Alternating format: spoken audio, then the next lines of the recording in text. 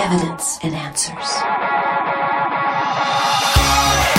When tragedy strikes, we ask the haunting questions. Why, God? Why do you allow evil to befall upon the righteous? Where are you when I need to hear from you the most?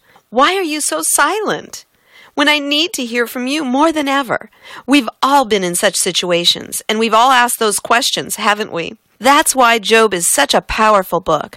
Throughout his whole ordeal, he asks the questions Christians struggle with, but are afraid to ask publicly. Why do the righteous suffer and the wicked prosper? Why has God abandoned me in the time of my greatest need? Why is God silent when I need to hear from Him the most? How do I get through the pain when I'm hurting and God seems so far away? You're listening to Evidence and Answers with your host, Pat Zukeran. Pat is an author and teacher in the area of Christian apologetics, the defense of the Christian faith.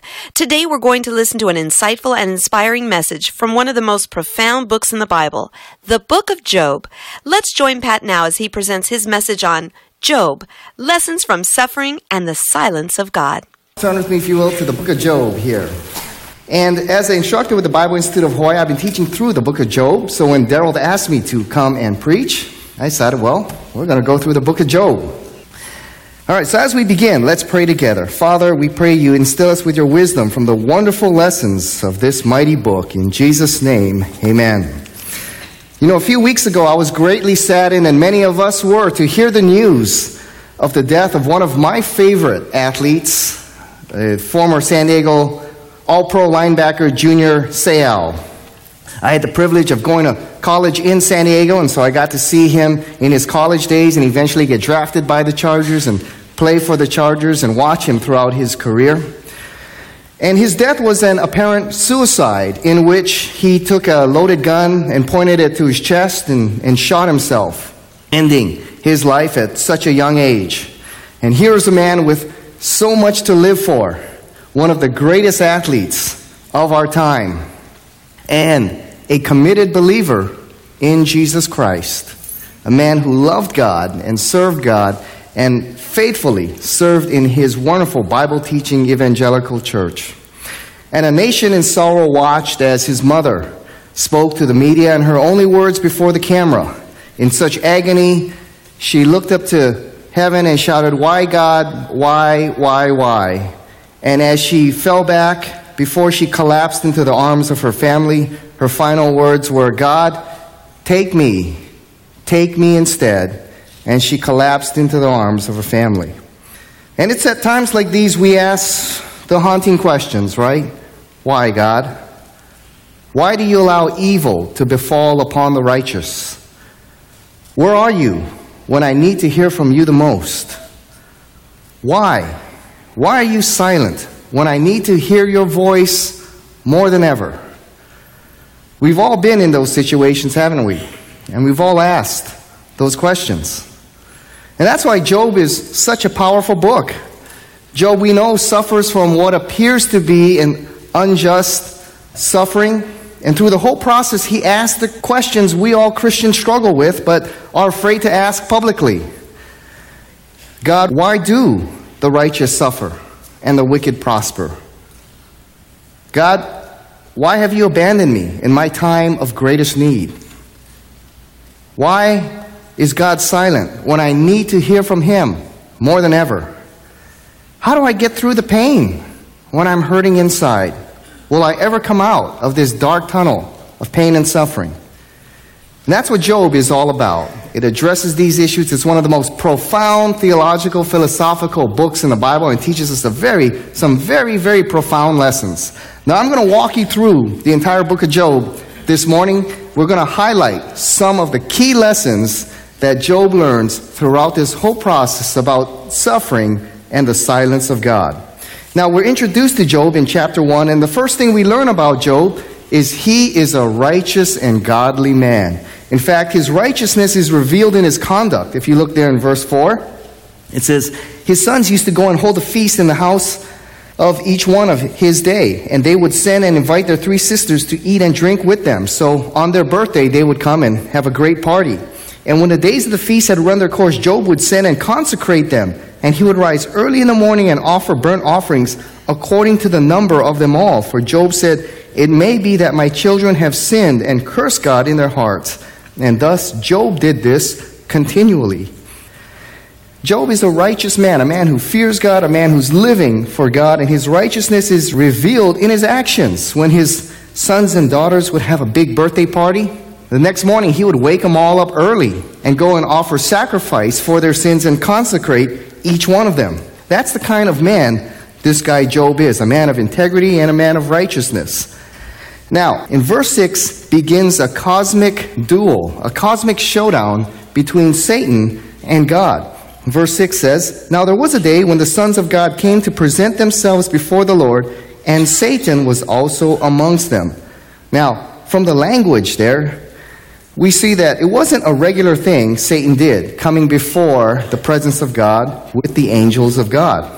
But he comes before God here on this occasion, and the Lord said to Satan, "From where have you come?" And Satan answered the Lord, "From going to and fro upon the earth and walking up and down upon it." And the Lord said to Satan, "Have you considered my servant Job, that there is none like him on the earth, a blameless and upright man who fears God and turns away from evil?" And so Job's righteousness is revealed in what God says about him. And God says this is a blameless and righteous man, a man who fears God and shuns evil. God says that about this man. And Satan says this, "Does Job fear God for no reason? Have you put a hedge around him and his house and all that he has on every side? You have blessed the work of his hands, and his possessions have increased in the land. But stretch out your hand and touch all that he has, and he will curse you to your face." And so the cosmic duel is this. Satan says, you know why Job and men like Job, mankind serves you, God? They don't serve you because they love you. They don't serve you because you are worthy of worship and they worship you as the creator. They serve you out of selfish means. They serve you from what they can get from you. That's why they serve you. You know, they serve you because you give them eternal life. You give them peace. You give them hope. You give them happiness. You give them good fellowship. Right? Take all that stuff away and they'll curse you to your face. Mankind serves you out of selfishness because of what they can get from you. That's what drives them. And Satan says, take all that away, and you'll see even the righteous man like Job curse you right to your face. So that's the cosmic duel going on here, and God says, all right, you may touch everything he has, but of him you may not touch. And so in one day, you know the story, Job loses all of his livestock, then he loses all of his harvest, and then he loses all of his servants. In other words, his entire livelihood and all his material possessions are gone in an instant. And then, on top of that, to make things worse, he loses all of his children in that one moment. And upon hearing the news, Job gives an incredible response in verse 20 of chapter 1. Then Job arose and tore his robe and shaved his head and fell on the ground and worshipped. How many of us would worship at times like that? And he said, naked I came from my mother's womb, and naked shall I return. The Lord gave, the Lord has taken away. Blessed be the name of the Lord. How many of us would say that in a time like this? Blessed be the name of the Lord. I know I'd really struggle when I've been in moments like this to even get those kind of words out of my mouth. But that's Job's response.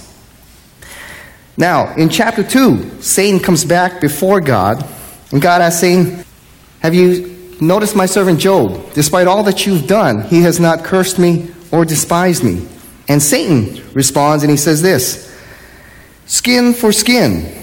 All that a man has, he will give for his life. But stretch out your hand and touch his bone and flesh, and he will curse you to your face. And the Lord said to Satan, behold, he is in your hand, only spare his life. So Satan says, okay, all right, but I tell you what, inflict his health, and he'll curse you to your face. And so God says, all right, but spare his life. And so Satan inflicts him with a horrible disease in which boils break out all over his skin, and he becomes infested with parasites crawling all over his skin. He eventually shaves his head and tears his clothes and sits in a pile of ashes. And now Job has lost everything from his business to his family, and now even his health. And the situation is so bad, is so hopeless, that his wife, probably in tears, having just lost her entire family, seeing her husband in such a condition, in tears probably comes up to him and whispers in his ear, "Honey, why don't you curse God and die?" How bad does it get when your wife tells you, "Hey, end it all. Curse God and die"? And Job responds in verse 10. It's one of the most favorite passages of many men. He said to her, "You speak as one of the foolish women. Shall we receive good from God, and shall we not receive evil?" In all this, Job did not sin with his lips. You speak as one of the foolish women. See, guys, when you've been saving up money for the new set of golf clubs, and your wife comes and says, "Honey, I think we should spend that money on a new set of dining room chairs." You just say, "You speak as one of the foolish women." You know, and when she gets mad, you say, "Honey, I'm just quoting scripture here." You know. Anyway, I know a lot more of you guys want to laugh, but your wife is staring at you. So I understand. Ushers, I'll need an escort after, sir. All right, but in all this, Job does not sin. And that's the second great temptation that comes here. His wife comes up to him and says, "Curse God and die." The very thing Satan wants Job to do, is she's tempting him, and Job doesn't do it. Now, one of the first lessons that we learn is that God's ways cannot be put into an easy formula. All right? Life and why things happen and the ways of God have no real formula or easy answers. And the reason is this. Hey, often there's more going on than we can possibly conceive and understand. Now, we know that there's a cosmic battle going on here between God and Satan. But Job doesn't have a clue what's going on. We do because we got chapters 1 and 2, but Job doesn't. All he knows is he's been living a righteous life for God. And suddenly, all of this befalls upon him. And obviously there's some divine hand in all of this, and he doesn't know what's happening. All he knows is he's been trying to live for God, and now suddenly he has lost everything. And Job is asking the questions, why? Why does evil befall the righteous? Why is God silent when I need to hear from him the most? Why has he abandoned me? He's crying out to God for an answer, and it seems God has abandoned him. God is silent at this time. But unknown to Job, there's much more going on than he could possibly understand or conceive. And in life, the ways of God may sometimes seem a mystery. We may not know all the reasons why things happen to us, good and bad. But there's a lot more going on than we could possibly see or understand. You know, I remember a few years ago, I took a, karate kick right there and busted my nose, and I just was bleeding profusely to the point where my karate gi was just completely red. And everyone talked me into going to the emergency room, so I finally decided to go to the emergency room, and I walked up to the nurse at the emergency room, and I said, my nose is busted. And she goes, "Sir, you'll have to take a seat." I looked at her and I went, "Hey, wait a minute." I looked at her and said, "Look, you see this karate gear? It's supposed to be white, not red, white, okay? This is blood." And she goes, "Sir, you'll have to take a seat." And I thought for a moment, I said, "Why?" And she said, "Well, we've got other things going on here." And I said, what could be more important than me? What could be more important than emergency? I'm going to bleed to death here. What could be more important than my emergency right here? And she said, "Sir, there's a lot going on. Take a seat." So I started wandering around, and I went over to the emergency room door, and I peered in to wonder, what could be a greater emergency than what I've got here? And I peered into the door, and in one room, there was a man, older gentleman. They were pumping on his chest. Obviously, he had a heart attack or stroke, and they're pumping on his chest, and the family was gathered around holding hands, and they were praying that God would rescue the life of their dad. And in the very next room, there was a young boy in there on all kinds of ICU machines, and I found out that he was waiting for a heart transplant. And the family was gathered around him, and they were praying that God would spare his life and provide a donor, a donor heart, that he could receive the heart transplant that he needed. And I thought about it for a second, and I realized, even in this hospital, there's much more going on than I saw or understood. And I began to think about it, and the thought occurred to me, what if this man has a matching blood type with this young boy. What if? And thought about it for a moment. I thought, in order for this boy to receive a new heart, someone's got to die. Someone's prayer is going to go unanswered. And what if it's that man right next door? Now, if God spares the life of this man, the people in the room are going, praise God, he answered our prayers. But then the people next door with the young boy are going to say, where's God? Where was he when we needed him? Where was he? All right, but if God allows this man to die, whether it's him or someone else, and their heart is taken to save the life of this young boy, everyone in this hospital room of the young boy will be going, praise God, he answered our prayer. But everyone in this room with the father will be saying, where was God? Where was he when we needed him? You see, there's a lot more going on than we could possibly conceive or understand sometimes. And when prayers are not answered, when we're going through tough times, when evil or tragedy strikes, often there's not an easy formula of why things happen in our life. Often there's more going on than we could possibly understand. There's a bigger picture than we could possibly conceive. There are things that will happen in your life and in my life that you will not understand. And it's in those times what will pull you through is understanding the heart and character of your God. Because you may not understand why things happen on this side of eternity. But if you have trust in your Creator and the one who's in control of all things, then you'll have that peace and rest even in the midst of that terrible storm. So when things happen, there's not always easy answers. And what's going to pull you through is understanding the character of your God. Now, 3 friends come along beside Job. 3 friends come on the scene: Bildad, Zophar, and Eliphaz. Now, instead of being the 3 wise men, if you read the story, they end up being the 3 stooges. For their words they speak, instead of bringing healing and comfort to this man, end up hurting the man more and bringing more pain.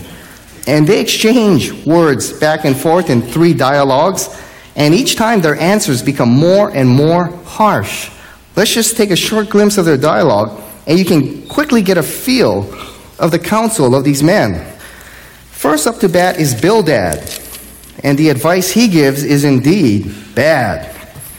Chapter 8, verses 1 through 7. Bildad says this: how long will you say these things, and the words of your mouth be a great wind? Does God pervert justice, or does the Almighty pervert the right? If your children have sinned against him, he has delivered them into the hand of their transgressions. If you will seek God and plead with the Almighty for mercy, if you are pure and upright, surely then he will rouse himself and restore your rightful habitation. Bildad says, Job, you know what your problem is? Your problem is you're a very sinful man, and you need to repent of your ways. And he says here in verse 3, if your children have sinned against him, he has delivered them into the hand of their transgression. Job, you know what? Your kids got what they deserved. All right? Now you repent and you shape up, or make it worse for you. And you see, Bildad has everything in a simple formula. He said, God's ways are so simple. So simple, Job. You live for God, he blesses. You disobey God, he punishes. Okay, it's that simple. So Job, you've got to be obviously guilty of some wicked sin. Okay? And in the dialogue, Job says, all right, point it out. What is my sin? And he says, Bildad goes, come on, Job. It's so simple. God's ways are so simple. You obey God, he blesses. You disobey God, he punishes. So Job, fess up, man. What is your great sin? Fess up, man. Okay? Because that's how it works. The formula is that simple. Okay? God's ways are that simple. Well, next guy up to bat is Zophar, and his words are also so far from the truth. He comes up to Job and he says, should a multitude of words go unanswered? A man full of talk be judged right? Should your babble silence men? And when you mock, shall no one shame you? For you say, my doctrine is pure, and I'm clean in God's eyes. But oh, that God would speak and open his lips to you, and tell you the secrets of wisdom, for he is manifold his understanding. Know then that God exacts of you less than your guilt deserves. And Zophar says, you know what, Job? Your sins are great, and you deserve even worse. God's going easy on you. Verse 6, know that God exacts of you less than your guilt deserves. See, Zophar's got it in an easy formula as well, right? Job, it's so simple. God's ways are so simple, right? Live for God, He blesses you. You won't suffer. Disobey God, you suffer. So Job, obviously you're suffering because you're a great sinner, man. In fact, you deserve worse. God is going easy on you, so fess up and repent, okay? Because it's that simple, Job. And Job also looks at Zophar and says, all right, point out my sin. Point it out, okay? And Zophar says, well, I can't point it out, but hey, it's got to be that, okay? Because the formula is so simple, right? Next up to bat is Eliphaz, who thinks he has the truth. But once again, he is far off, right? He says there in chapter 15, verses 1 through 5, should a wise man answer with windy knowledge and fill his belly with the east wind? Should he argue in unprofitable talk or in words with which he can do no good? But you're doing away with the fear of God and hindering meditation before God. For your iniquity teaches your mouth, and you choose the tongue of the crafty. Your own mouth condemns you, and not I. Your own lips testify against you. He says, Job, you know what your problem is? You have no fear of God. That's what your problem is. Because the ways of life and the ways of God are so simple. Obey God, He blesses. Disobey God, He punishes. So Job, your problem is you do not fear God. Well, what God say of Job in chapter 1? Have you considered my servant Job a blameless and upright man, a man who fears God and shuns evil? All right, but these guys have God in a box, in a simple formula. All right? Oh, it's so simple. Obey God, He blesses. Disobey God, He punishes. So your problem, Job, is sin, some great sin, and there's no fear of God in you. And in fact, in chapter 22, verse 5, he says, is not your evil abundant? There's no end to your iniquities, Job. You have exacted pledges of your brothers for nothing and stripped the naked of their clothing. You've taken advantage of the poor and the weak, Job. You give no water to the weary to drink. You have withheld bread from the hungry. The man with power possessed the land, and the favored man lived in it. You sent away widows empty, and the arms of the fatherless were crushed. Therefore, snares are all around you, and sudden terror overwhelms you, or darkness, so that you cannot see, and a flood of water covers you. Eliphaz says, man, your wickedness is great. Here's probably what you're doing, Job. You are taking advantage of the poor and the weak. You strip the naked, even of the little clothing that they have. You take advantage of the widows and the orphans. Therefore, that's why this evil has befallen you. Now, we know from chapter 1, none of that's true. Right? But he's leveling all these charges because these three have got God in a simple little box here. They're saying, Job, we know the formula, man. You obey God, He blesses. No suffering, no pain. He'll bless you. You disobey God, and He'll punish you. And man, you're really getting it, Job, so your sin must be really great, whatever it is. So fess up, man. Right? And the failure of his friends is that they fail to understand God's ways and the things that go on in life. You see, their superficial and shallow understanding of God causes them to come to false conclusions. They have God in a simple formula. Job, He does it this way, He does it all the time, in a very predictable way. And their shallow, superficial understanding of God led them to some very superficial understanding and some false conclusions, causing Job tremendous pain. And they become the third temptation of Job to curse God. You know, if I were sitting here going through this, and you've been in that position before, right? I admire the resilience and fortitude of Job, not to curse these three and end up cursing God. But that's one of the dangerous things about us Christians, right? We can have a very superficial understanding of God and His Word and come to have a very shallow kind of theology where we put God in a formula and we're looking at life through false lenses, and the words that come out of our mouth become false counsel like these three. You know, the dangerous thing about us is we've got a few verses we know, and then we've got a few cliches, and we think it works every time. I hope you gained some valuable insight from the remarkable life of Job. If you missed any part of this message, log on at evidenceandanswers.org, and you can listen to this message in its entirety, along with Pat's featured articles.